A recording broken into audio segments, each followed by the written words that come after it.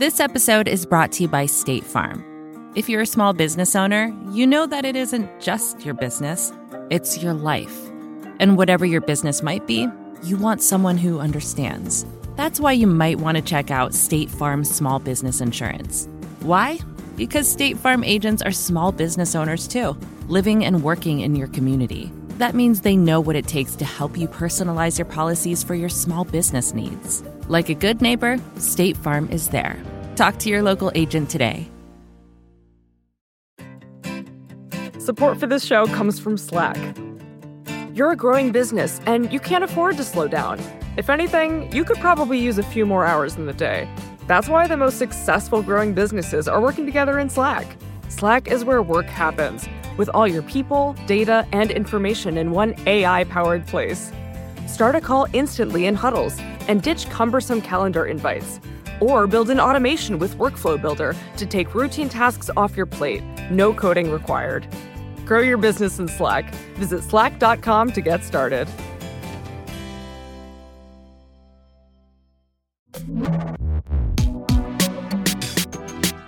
Hi, everyone. This is Pivot from the Vox Media Podcast Network. I'm Kara Swisher. And Kara, guess who I am? This is my impression. This is a podcast impression. Listen closely. Do you hear that? Hold on. I'll do it again. I have no I'm idea tearing up paper. I'm the speaker. Oh, my God. Nancy Pelosi, nice to meet you. And we're all, let's be honest, we're all that? basking in the warm glow of the majesty and honor of the Presidential Medal of Freedom being awarded to Rush Limbaugh. That's right. A man who calls women sluts because they advocate for government funding of birth control and refers to Obama as his favorite Negro. Freedom! Let freedom ring! I can't even speak. Back to Madam Speaker. She has what is arguably the most uncanny, either intuitive sense or the best advisors around recognizing opportunities for visual iconic moments. Yeah. I mean, she really is incredible. She does it herself. I asked her last time when she was tweaking about something, one of her 27 tweaks, and I said, "Oh, who thought that up on your staff?" And she goes, "Oh, I thought it up myself." Like, she does think of them herself. She's incredible. It's interesting. You know, it would be... Many did not like it. Called the 48% of America that's pro-Trump. I mean, it's pretty... Yeah. I got a ton of pushback on it when I said I showed the film, said I wanted the meme of Speaker Pelosi tearing up the script, played it in my funeral, and I got huge playback. You know what would be gangster, though, is if at the next State of the Union... She tore it up. She socked Pence? No, she tore it up, and then slowly but surely, as the president was delivering his State of the Union, which hopefully never happens again, she just tears it up and then slowly but surely starts eating the paper. That would be gangster. That would be gangster.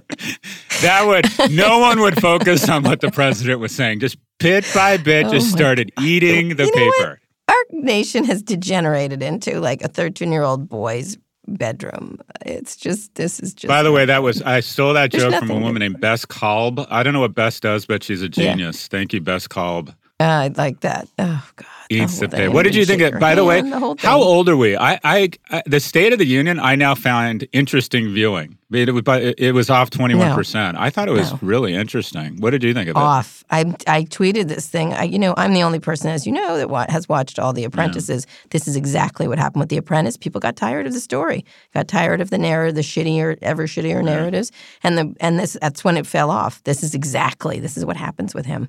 You get entertained. He's a hot mess, but then the hot mess is like, this is exhausting, and I don't want to watch it anymore. Let me ask you this. There were two I found incredibly offensive, upsetting moments. Which ones? Well, the first one was when the president, a man in his 70s, Madam Speaker, a woman in her 70s, who both, regardless, put partisan politics aside, they're both important figures in the United States. We're all Americans. Mm-hmm. When he basically rebuffed her hand, I found that just like rattling, just sort of like, whoa. Yeah, he learned that from Melania. He got that. There you go. Go ahead. That's a good one. The second was, and I don't know if anyone else noticed this, but the whole reality, they show, there was a very moving moment and very upsetting. It's all very emotionally manipulative when they showed a mother and her this beautiful young son who had lost her husband and father in his service in Iraq.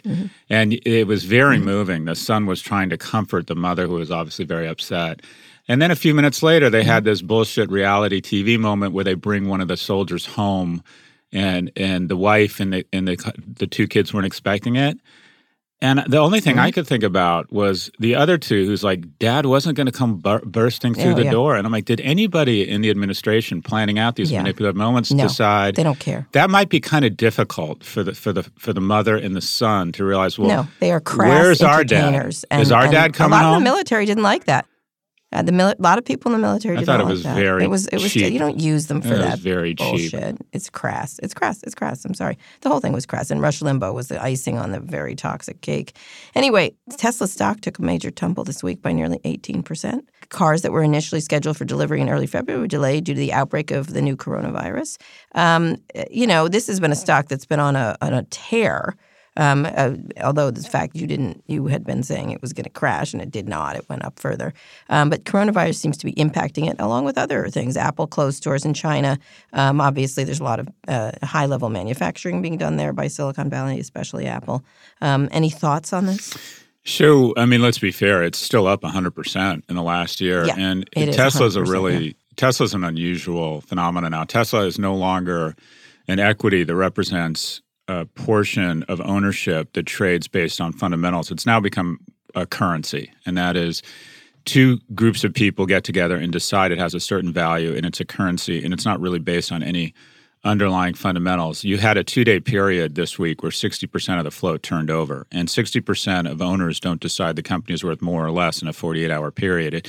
It's not worth. Yesterday, it wasn't worth 20% less than it was the day before. The company's not worth 86% more than it was, I think, 3 or 4 months ago. It has officially detached from how traditional equities are valued. Yeah. It's now become basically a speculative currency. And it's strange, but it's also, there's really two stocks that have been able to detach from any previous valuations that somehow anchored or tethered the sector. And that is Amazon and then Netflix. And now Tesla is the third. And it's really interesting to watch. All around compelling founders. All around God compelling complex. founders who have a vision. CEO God complex. Yep. And also very talented founders, each of them. No doubt about it. Each of those people are not like, oh, what a blowhard. They're all really talented, each of them. Yeah, it's the idolatry of innovators. And what's interesting is it could be a self-fulfilling prophecy because now, Tesla is now worth more than the entire U.S. auto industry. And because they have access to such extraordinarily cheap capital, they can now probably make the types of investments that other auto companies can't make, and it may turn into a self-fulfilling prophecy where they're able to pull away from everybody else. 100%. Well, they've got to get it. They ultimately have to get a business that works, such as Amazon did with AWS. Ultimately, you can't keep doing it, but you could do it for a long time. You certainly can. And you're right. The cheap capital gives them lots of opportunity, and he's a very clever man, and so he will take advantage of this. Absolutely. But the coronavirus, very quickly, so I want to get to the Shadow app. What's this going to do to investments? People are really starting to focus on that now.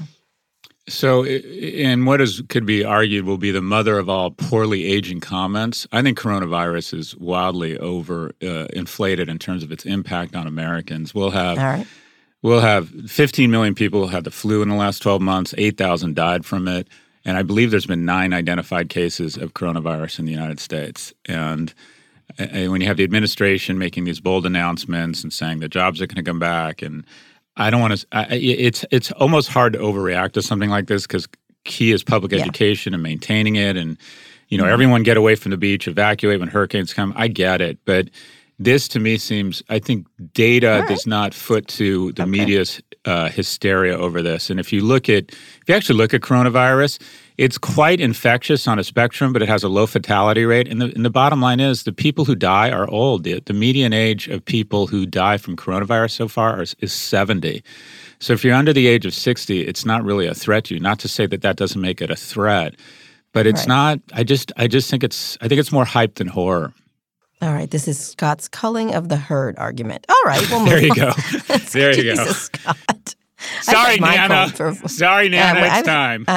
I've had my cold for 4 weeks now. This is like now you today. Sound it's good. A sore You sound throat. back in action right now. No, it's just every day. It's very like I want to get on my Peloton and I cannot speak. We'll get to Peloton later in a second. But first, let's go to Shadow App, the Iowa caucus debacle. I wrote a big column on it, obviously, where tech meets politics in this 2020 race. The Iowa Democratic Party, for those who don't know it, used an app called Shadow to count votes. It was so glitchy that the results of the caucus were not calculated until well into the next day. Actually, I think they're still counting them. Obviously, Republicans used the moment to tout conspiracy theories about rigged results. And it turned out it was owned, although they tried to sort of distance themselves from it, by another group called Acronym, which was a group of we're going to beat Brad Parcell, Democrats, a lot of them from Obama and Clinton administrations, and this we're going to get back. We're going to do our digital thing. And obviously, they did not do their digital thing. A lot of it had to do with connectivity. It's not clear, but the app just didn't work, and now it's been removed from Nevada races and everything else. So this is really fascinating. And so I wanted to talk a little bit about the mix between tech and politics, because I do think we should be voting on phones. We should probably be more digitized with lots of backup systems, but this puts a black eye on that for sure, especially when the prospect of hacking hangs over everything. But I don't know much about Acronym. Can you explain? First off, do you think this is good or bad? Do you think this is shadowy, or it's about time the Democrats actually started hitting back with their own gangster digital underhanded? Well, they are. This Acronym is a progressive nonprofit. Right. There was lots of stories about it. There's a lot of previous Hillary Clinton staffers. There's some Obama people. It's this idea that, first of all, these names are just like someone was like they're like villains in a Marvel movie. You put money into this nonprofit, and it was supposed to be doing all kinds of things to hit back at the Trump machine. They tried to distance themselves, saying that they were merely an investor, although other things on their website that were saved showed that they had a lot more linkage to this group. In any case, it's the Democrats and I wrote a column saying, look, it's a myth that Democrats are better at tech than Republicans. Republicans are great at tech. And I was talking 20 years ago, 15 years ago, I interviewed Ralph Reed because he was using email and other things more effectively than the conservatives and the evangelicals, because they were outside the mainstream media. They learned how to use these tools. And, whatever you think of Brad Parcell, who runs the Trump campaign, they're good at this, even through nefarious means, anything you can do. But they're very good at targeting, micro-targeting, lying, putting in lots of messaging that is very effective. And the Democrats just sort of sit there looking as if they are internet-y, but they're not. They're not as much. So. The mother of all terrible brand moves, I would say the worst brand move of the year, and there's one that tops it, is the Democratic National Committee for Iowa, or Iowa Democrats. If the debacle in Iowa, think about this, some of the most important people in the world shaping legislation around vets, seniors, voting, sitting in on confidential intelligence briefings, have probably spent more time in Iowa over the last 12 months. I mean, Marco Rubio's already starting to go to Iowa in hopes that 2024 someone will decide he should finally be a contender for president. These people have spent so much time eating fried Snickers bars and loose meat sandwiches. And all they're trying to do, and they've probably spent, I don't know, somewhere between $100 million and $250 million. They have spent more time in Iowa than probably anywhere in the world outside of their home states or D.C., such that they can get momentum and an early indicator that they should be the next president. Yeah. And Iowa literally, when I'm doing math with my 9-year-old, when things get tough, occasionally he pulls out his fingers and he looks at the sky and he starts using his fingers. I'm suggesting my 9-year-old should run the Iowa caucuses in 4 years, because it couldn't be much worse than what has happened. And it's just the way it's set up is so just not. This is why Bloomberg is interesting. Whether he can sweep in and just 100%. Knock them all out on Super Tuesday. A lot of people think he can. A lot of people think he can't. But it's certainly ripe for disruption the way this is done. And they always do it. This is the way it's done. We have to go to these pancake breakfasts. And I think retail politics is important, and going to give speeches. And I think actually more interesting is what Trump's done in these rallies. Not everyone can do these. That's an interesting thing and an old-timey kind of thing to do, and works, where he reaches Have you been to Iowa? People. I have. I've driven through it. Okay, I'm sorry. That is summarizes Iowa's role in the United States. I've driven through it. I've been to Iowa. You want to know again, everything we do in our society. Des Moines is very lovely, but go ahead. Sorry. Everything we do in this society is rigged such as there's a transfer of stakeholder value and power from the young and people of color to old white people. So let's talk about the caucuses. Iowa, Iowa, population of Chicago, 90% white, skews older, and you can't help it if you're a presidential candidate, but when you spend all this time in town halls with older white people, you start talking about the fact that Social Security is sacrosanct. No, it isn't. Social Security is the largest transfer of stakeholder of money to the wealthiest generation in history, and that's senior U.S. citizens. We should absolutely be means testing. You're not liking seniors. Raising the age. You're like very much put them on the iceberg kind of thing and ice flow. And I'm very much about call me crazy, but young people are the future. And we need to stop robbing from them. Anyways, someday I hope to put you on an ice flow. So that's where everyone is focused. That's where every presidential candidate is listening and being influenced. And then where do they go next? To the second oldest state in the union, New Hampshire, which also happens to be 92% white. And then what do you know? Our policies, our legislation, the shaping of the narrative around U.S. politics is, what do you know? All about old white people. Iowa, you are so fucking done. You are so overdue to not have the influence you have in our national politics. Mississippi has the same population. So technically, it's just as important. And 58% of Mississippi is white. 62% of America is white. Mississippi would be a much better place to start shaping the narrative around what America needs in terms of its policy than fucking Iowa. Anyways, that's my Iowa rant. Something tells me I'm not welcome at Hawkeye games. I see that. Iowa, old people. You have a war on old people, Scott Galloway. Well, there's been a war on normal and young people. Someone's got to punch back. Fair. Yeah, because both of us are the youngest people there are. Listen to me. We had an argument. Speaking of arguments, I don't agree with you on all of this. I think some of it needs to change. We're going to talk about it. Facebook's 16th birthday this week. We had an argument about Sheryl Sandberg's engagement announcement. So go ahead. What she made an engagement announcement in People magazine. She's getting married to this guy that she's met. Who seems lovely, by the way. He seems lovely. Scott, you tweeted Sheryl Sandberg is engaged. He is lovely. I've met him once or twice. Scott, you tweeted Sheryl Sandberg is engaged. Seems like a nice guy. Everyone deserves a moment of joy and privacy. Okay, moment over. Guess they won't be honeymooning in Canada where she has a standing summons. Scott, could you just make your point. My point is let us focus on what she's done as a business person and not lead into her personal life. You know how I am with this. When Bill Maher went after Mark Zuckerberg's sweatshirt and his haircut, that it makes him look like whatever. They think he looks like a Roman emperor or whatever.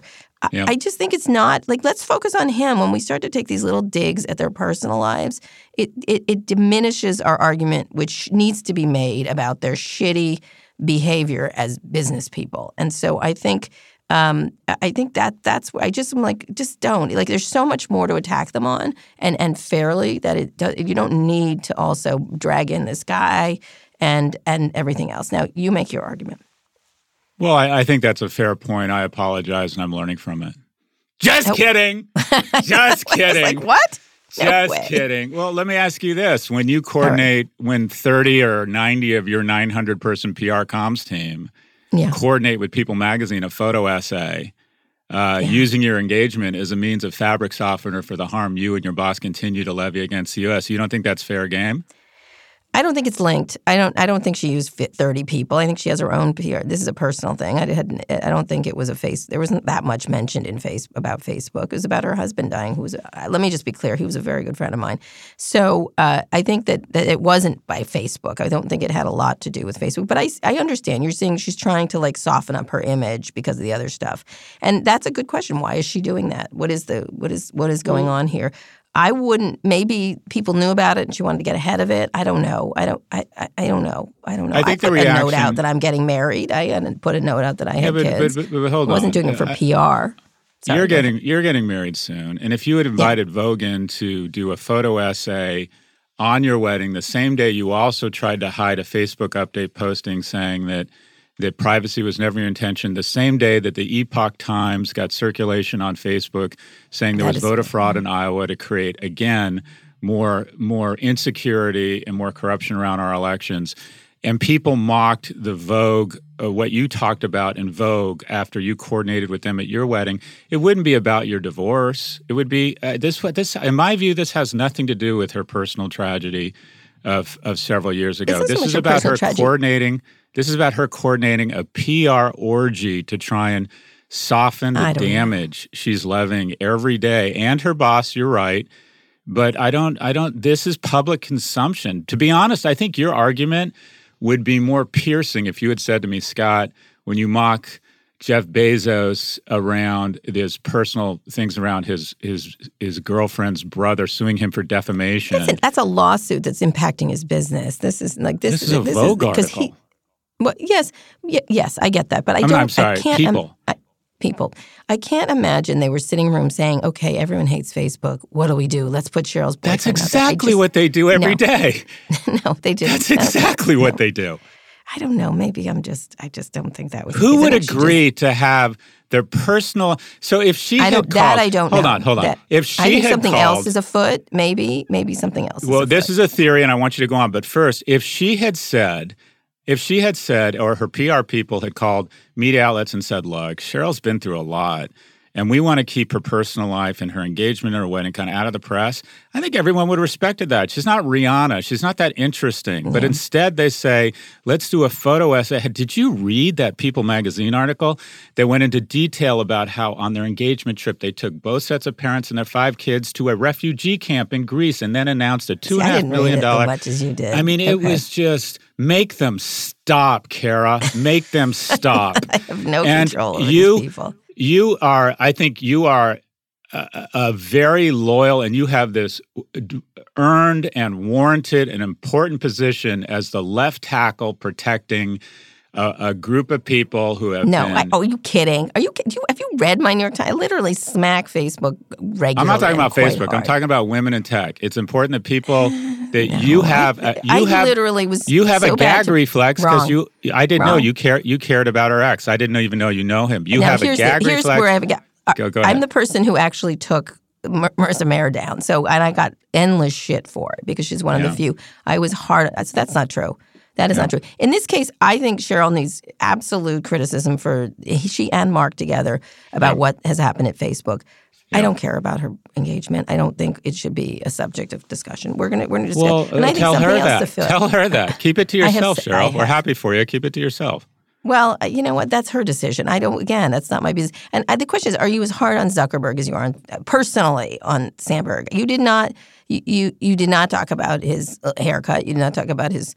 Whatever. I don't attack it. I think that's off limits. I don't think you make fun of people's physical attributes. I've never made fun of her physical attributes. Remember when he was doing the PR around his baby and speaking Chinese? I didn't hear you pipe up. Oh, but you did hear me. When you invited me to Code, I got on a stage yes, you did. At your event. And what did I do? I took people through an argument based on his statements accusing him of being a sociopath. I am not a licensed clinician. So I called him...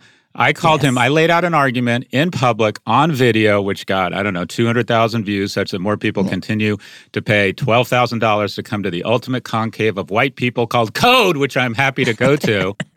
And I called him a sociopath, but that didn't bother you. That didn't bother you.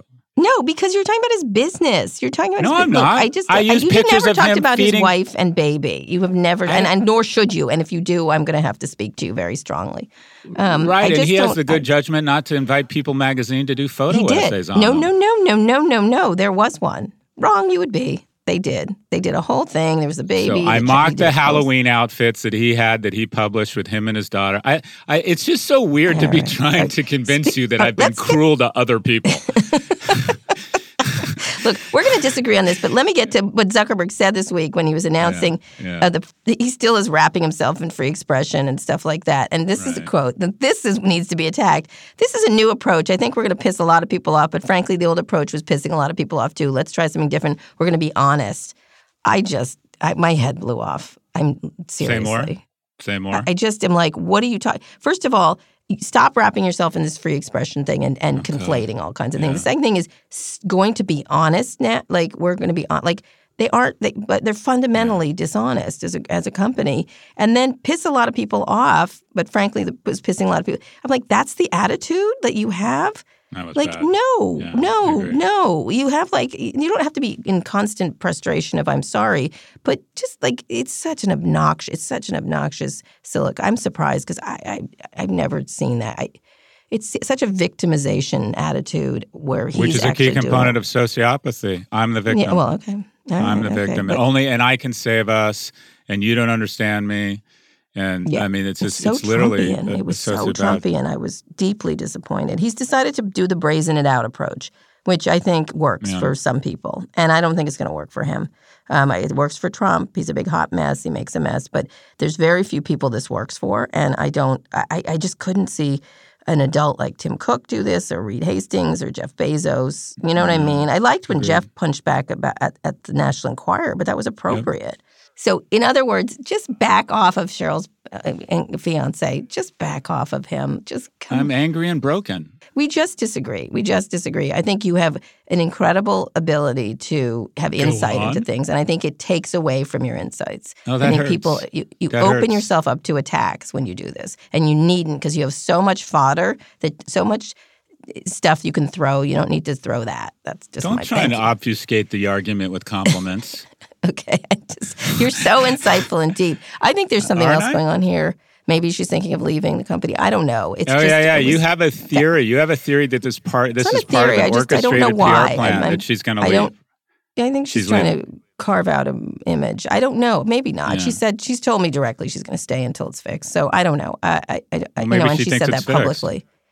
Yeah. I don't know. I agree with you. I think she's going to declare victory and leave. I think she's very focused on manicuring her own brand. I think she has political ambitions, and she wants to... No, I think her brand's been hurt rather... Oh, it'll never happen, but that doesn't mean she doesn't have ambitions. Like I said, Senator Rubio. I don't think she did. I've been the one that said she does not. She wasn't going to run for politics, but that was me. I was the only one that was saying that. But we'll see. Anyway, we're going to first go. We can talk about Huawei, but let's not do that because we don't have enough time here. We've talked enough about. We've sucked it up with Sheryl Sandberg and Mark Zuckerberg's personal lives. All right, Scott, we've got to take a quick break. We'll be right back with listener mail and wins and fails and predictions. This episode is brought to you by State Farm. You've heard it before. Like a good neighbor, State Farm is there. But it's more than just a tagline, because State Farm agents are small business owners themselves who live and work in your community. And if you're in the market for small business insurance, who better to work with than an agent who understands what it takes? State Farm agents can help you create a personalized insurance plan that fits your small business needs and budget. Talk to your local State Farm agent today about small business insurance. Like a good neighbor, State Farm is there.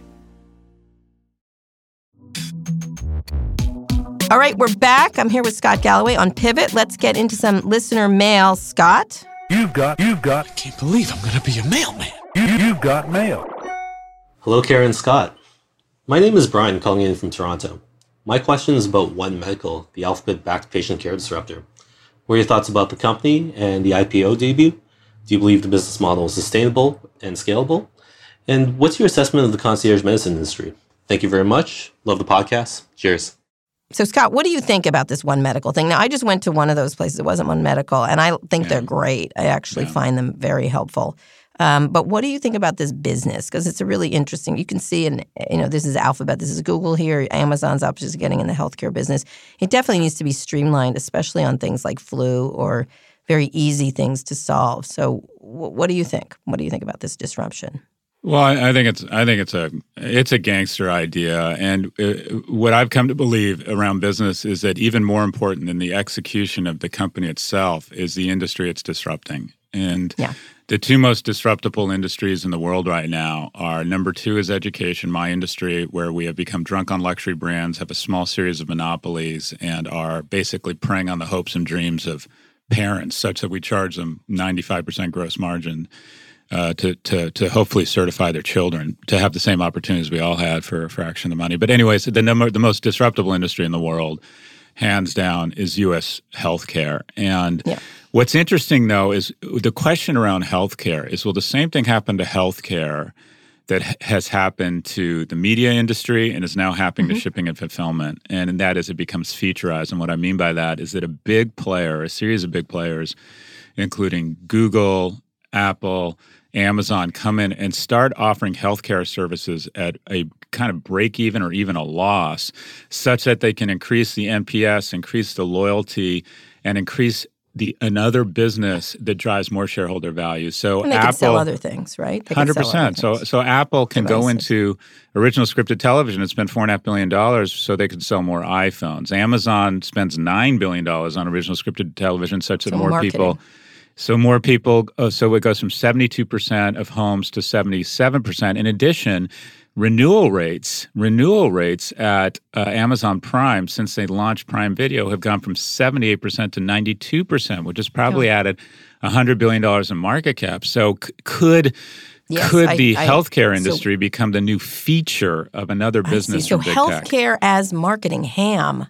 Interesting. Healthcare as marketing ham. That's right. Healthcare as a service. What do you think? No, it's true. I think it's true. I remember talking to Jill Soloway once, and she was talking about her experience at Amazon. We were just chatting about her stuff, why she went there and things like that.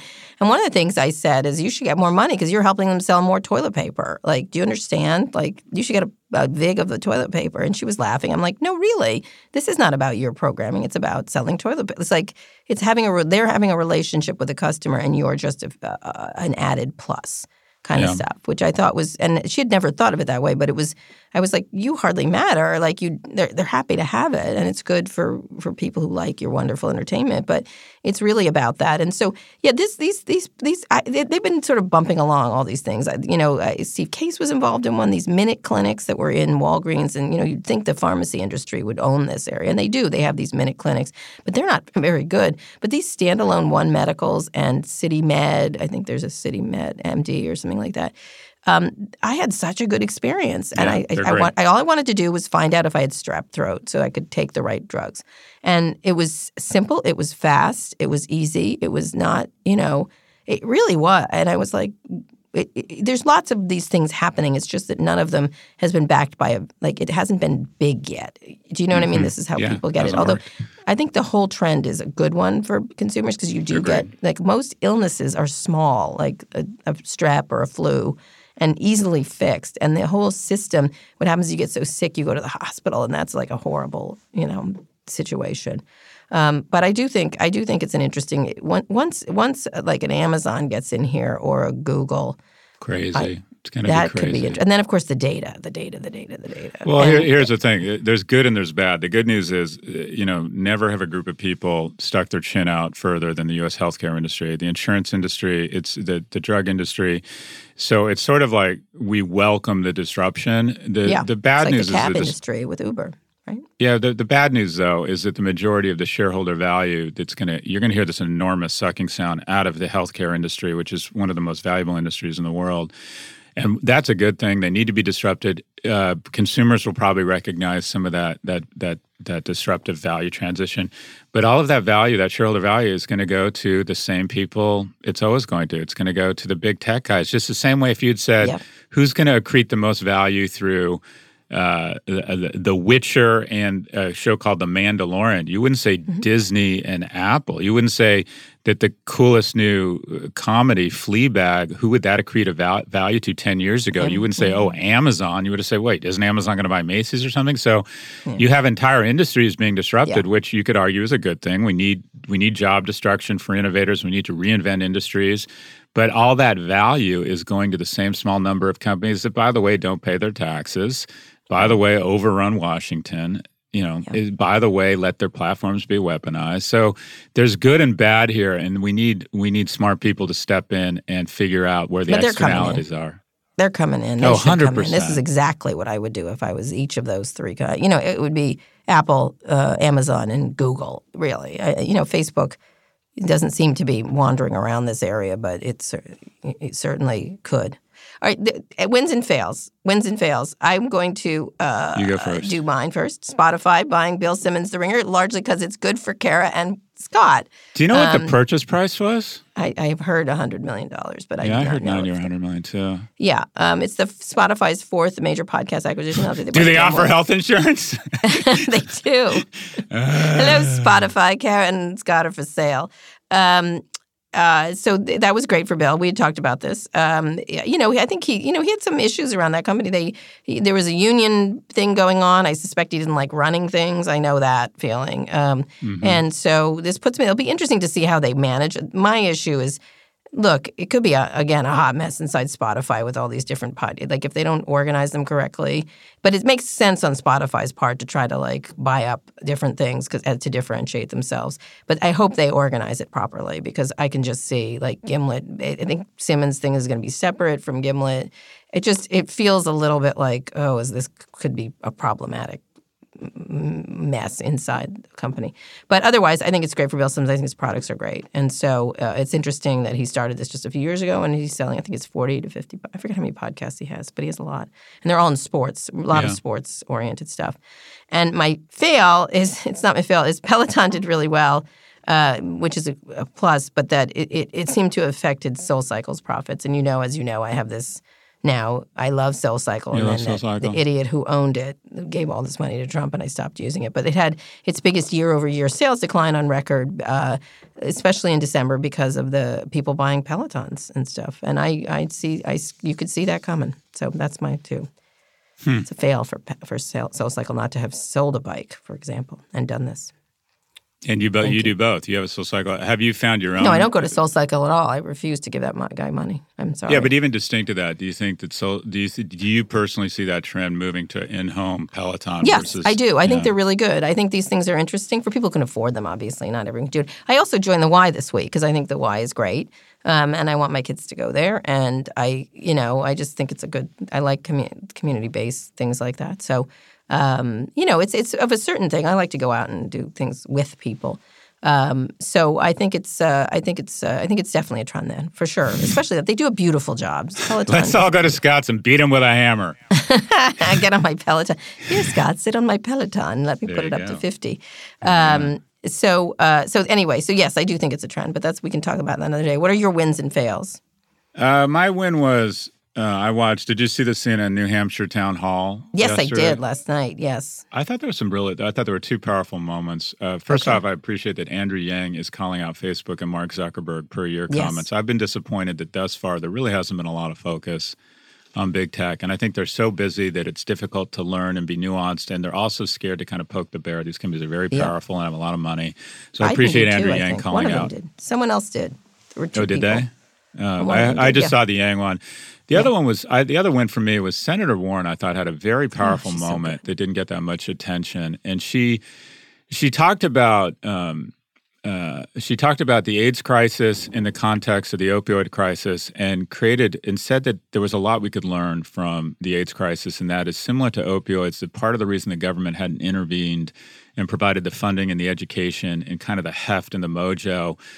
To push back on these tragedies. And you need government intervention here. You need the full heft and might and dignity of the greatest fighting force in history, and that's the U.S. government. And the reason it had taken too long with opioids was similar to AIDS, and that is there's a stigma around both of these things. And she brought up how a young man named Ryan White changed everything, and it immediately took me back to when I first heard about and learned about Ryan White and just how it really what a dignified young man he was. Punched you in the gut, and it kind of changed everything. And I thought, he was a kid. I mean, they should have been doing it long There was before. just regardless of your religion, regardless of whatever bigoted, fucked up in the head reasons you had to not feel sorry for certain cohorts that were getting ravaged by this plague, you just couldn't ignore Ryan White. You just couldn't ignore it. You couldn't turn away from it. And that's when things changed in the Ryan White Act. And we have pushed back in a big way. The warm hand of science has lifted a lot of people up from HIV, and it's been a huge victory, albeit too late. And Senator Warren said we tend to be $1 short and a day late on these things. And last year, more people died from opioids than died during the peak of the AIDS crisis in the mid-'90s. And that she used data, compassion. She has a plan. She's fantastic. She's improved so drastically. She's so qualified to be president. You sit there and you're like, she has incredible blue flame thinking. She's a leader. She's thoughtful. She's like Jed Bartlett. I'm like, she's a lady Jed Bartlett. Super you know what I mean? impressive woman. Super she is, and it's just woman. depressing that people just have to like focus on what they don't like about her. She's really quite a brilliant person. I think she's jammed too far over to the left. She shouldn't have, because she's really not actually as left. Open borders and Medicare for all have killed it. She's done. I mean, she really should have not, because she's really quite a capitalist. You know what I mean? Yeah, she should have been true to herself. She's the smartest person in the room. She reminds me a little bit. I mean, obviously a different character and moral fabric, but she reminds me of Bill Clinton. I think when Elizabeth Warren shows up, it goes into any room. There's a good chance she knows more about the topic than anyone else in the room. Yeah. But by the way, I went to those two. Speaking of which, I'm going to do very quick fail, which was the Barnes & Noble diverse editions for young people. I do want to mention, this was depressing to see. They used AI to scan the inside of books where there was a specific reference for protagonists being white. And they didn't change that, but they literally put people of color on the front. And it was just ridiculous. It was ridiculous for Black History Month. And it was just insane not to just get more people of color as writers, publish more, put them on stores, feature them. It was like this was just they should be elevating narratives that reflect these stories. And they just it just was depressing. I was sort of like, what room did that happen in where they thought this was a good idea? It was just I was shocked by how in this day and age that someone would do something as dumb and pap as that. So thank you. I'm going to just. It was really stupid. Yeah, that seemed like how did that get through? I want to be in that room where I would have been like, stop. My fail is I love the term. You have the straight term you called Pete Buttigieg a non-carbonated gay, which I always use the term non-carbonated or the Diet Coke version of. Casper is pricing today. I think Casper is sort of the non-carbonated, I don't want to call it WeWork. It's more like the non-carbonated Blue Apron. Do you remember when Blue Apron went public? It was a cute brand, kind of a nice business, aspirational. Business made no sense. So Casper's going public. They initially said they were going to price at $17 to $19 a share. They're saying they're pricing at $12 a share, which gives it a market cap of $500 million. Its last round was at $1.1 billion. And it's becoming a bit of a poster child for how the froth around taking a bad business, putting a bright young management team on top of it, putting VCs behind it, calling it disruptive, using the term technology 130 times. So many of them.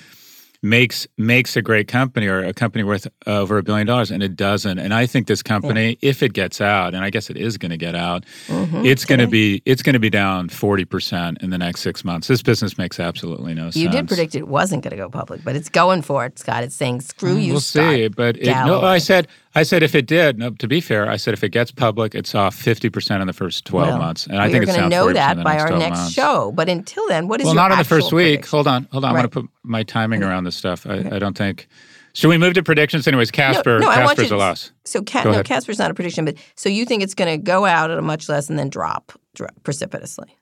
It might hold because Goldman will do a good job of marketing. Goldman's now running around institutions and saying, I'll get you in Casper, but you can't sell. They're going to try and find people who won't sell for a while. They're going to constrict the float to try and create artificial demand and keep it artificially up. But once the lockup on those things come out, everyone at Casper, all the employees are going, yay, and then calling the broker going, when is my lockup done here?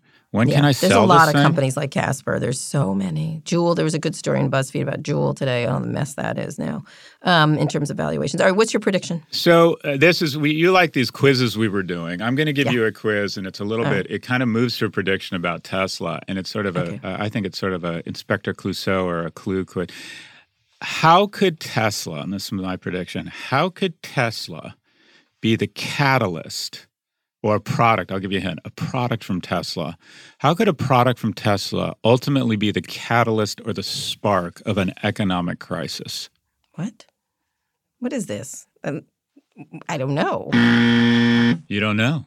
No, I don't know. Tell me. Please illuminate me. Okay, this is my prediction. In the next, I don't know. I'm usually pretty good with predictions. It's the timing where I get it off. But I think in the next 2 to 5 years, Tesla launches a coin.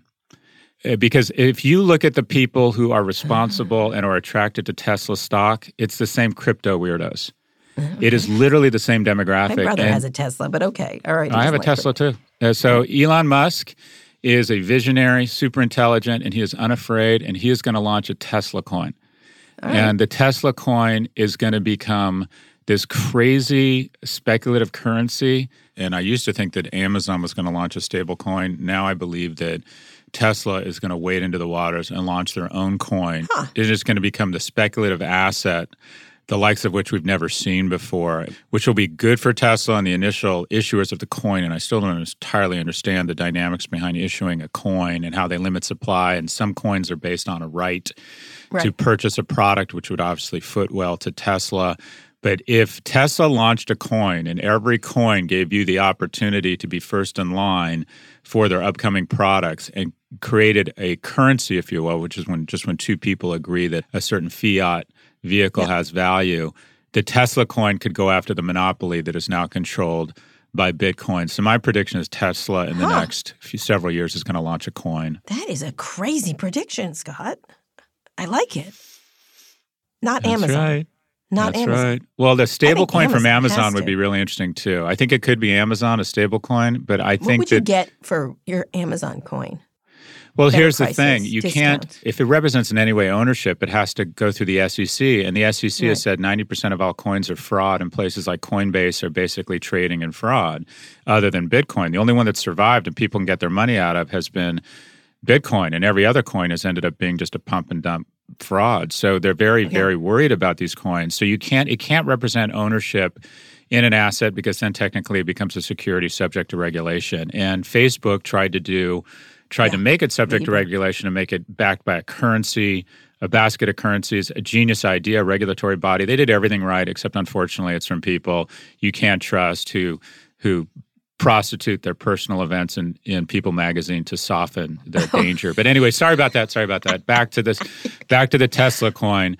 Tesla could potentially say, all right, in exchange for a coin, you get to be front of the line on any upcoming products, which would just be an excuse to create some sort of initial value. All right. And then traders would come in on both sides, and you could see this coin turn into a global, basically a default currency. And he's the guy that could he's not only smart enough and visionary to do it, he's got the backbone and the sack to do it. This would be pretty, I think Amazon's board might go, I don't know, this could be scary.